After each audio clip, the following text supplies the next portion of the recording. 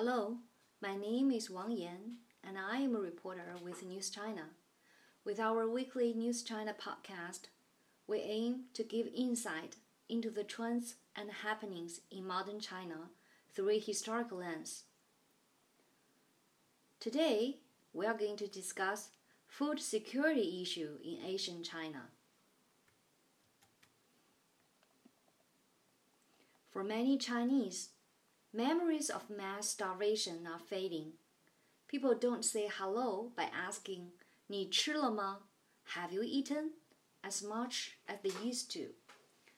However, concerns over food security returned this year. Amid the COVID-19 pandemic, China's grain-producing areas were hit with floods and typhoons. In August, Chinese President Xi Jinping called on the public to stop food waste.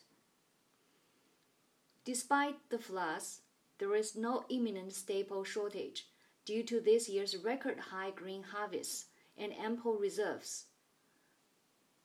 However, in the long term, China will face a tightly balanced supply of rice and wheat, the main staples on China's dinner tables. Globally, food security is becoming a more serious issue. The UN's Food and Agriculture Organization warned in August that the COVID-19 pandemic may add between 83 and 132 million people to the total number of malnourished in the world in 2020, depending on the economic growth scenario. To a large extent, food supply shaped the development of the world's early civilizations. In China, food security was a matter of dynastic survival. Mesopotamia is the world's oldest known civilization.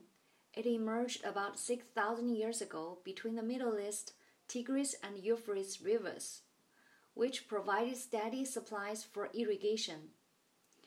This was the first area where people planted wheat and practiced settled agriculture. The fertile, flat land is often called the cradle of civilization. But along with its ideal natural conditions came troubles. Nomadic tribes from the surrounding deserts and upstream frequently pillaged and invaded the area. Historians still debate the number of times the area was ravaged by invaders and conquerors over the millennia. By contrast, the ancient Egypt was more stable. This is owed in part to its unique agricultural conditions.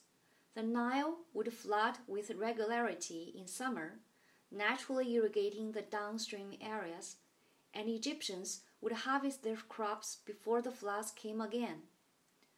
The long and narrow river valleys were surrounded by deserts, which shielded from enemies.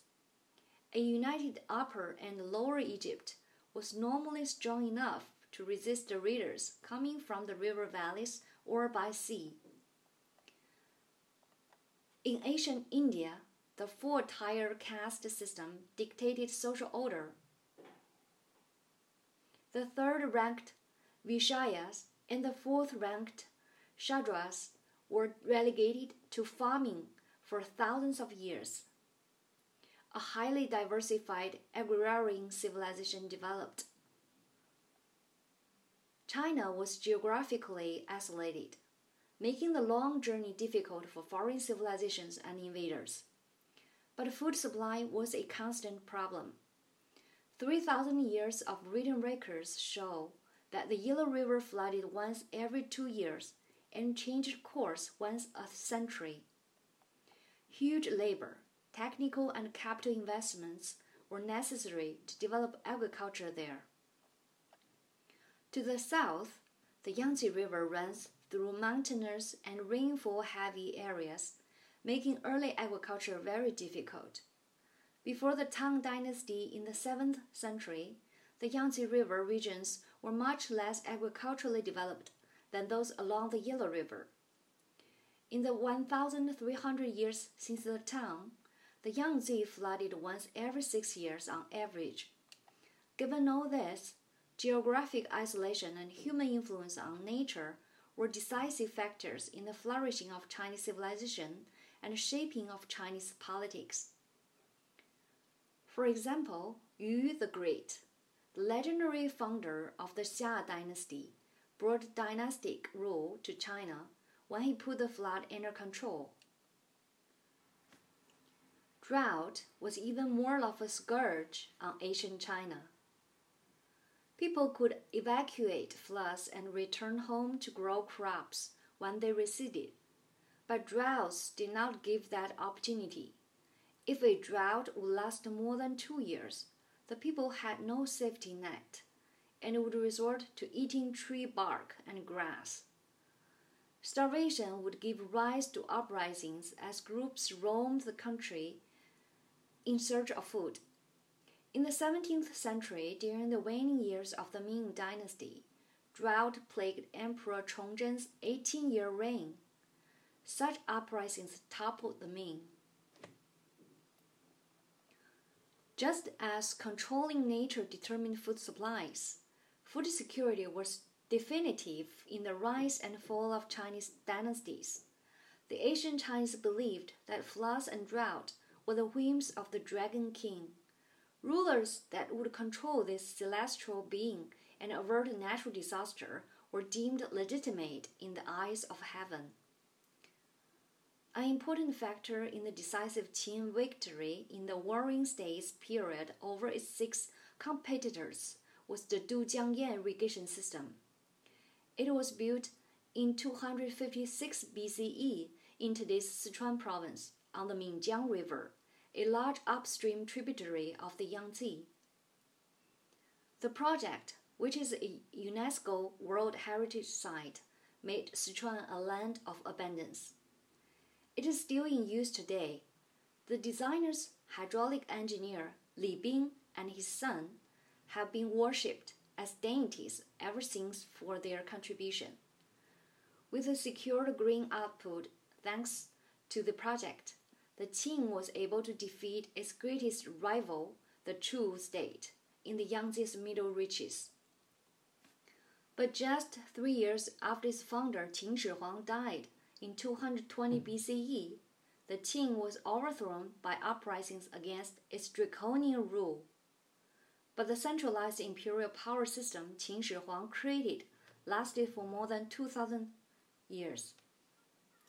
Among the many reasons for its longevity, hydraulic engineering and systematic disaster relief for securing food supplies were important ones. Mass hydraulic engineering projects require vast amounts and coordination of human and technical resources. Besides, the same ruler must control the land upstream as well as downstream. Otherwise, a vast investment upstream would not benefit the same people. Despite its frequent floods and changing course, the Yellow River became the cradle of the Chinese civilization. Why? Because it is so long. Disaster would occur on different parts of the river, but never at the same time. When some areas saw serious floodings or drought, other parts were relatively safe. The imperial government would then allocate food from these safer places to disaster-stricken areas. This could only be possible in a large country with a huge population under a centralized ruling system. A ruler's failure to provide disaster relief would call the legitimacy of their reign into question. For example, Emperor Chongzhen, who I mentioned earlier, was recognized as a diligent emperor with ambitions to revive the ailing Ming dynasty.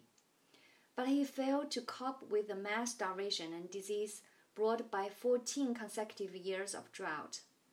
He is said to have committed suicide after a peasant revolt captured the Ming capital of Beijing.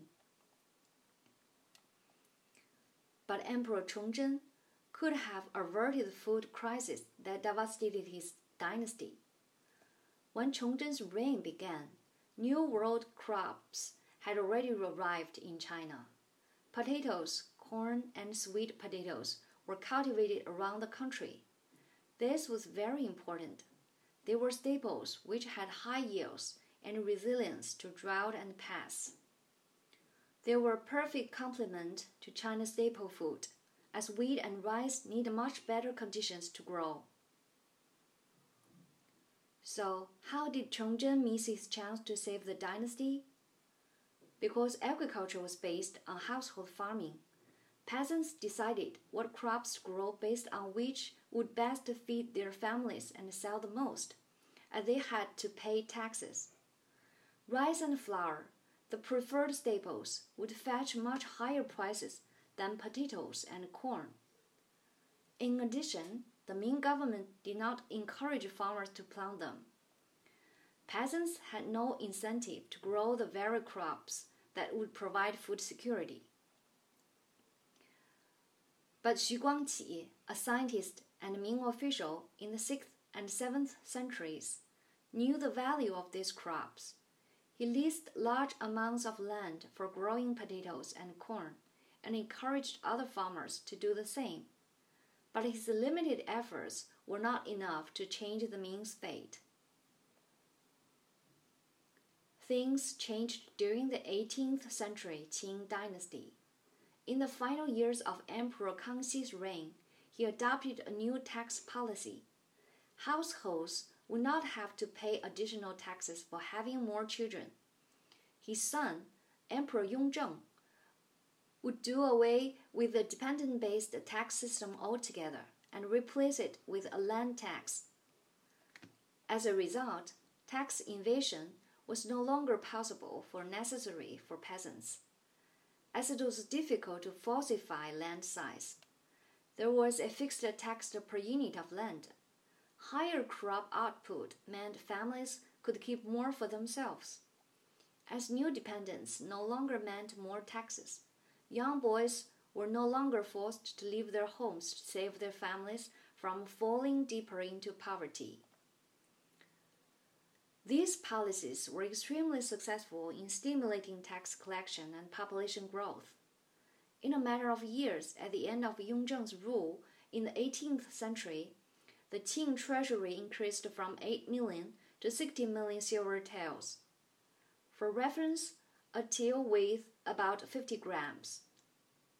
Over the 150 years, the population rose from less than 20 million at the start of Kangxi's rule to more than 300 million at the end of the reign of Kangxi's grandson, Qianlong.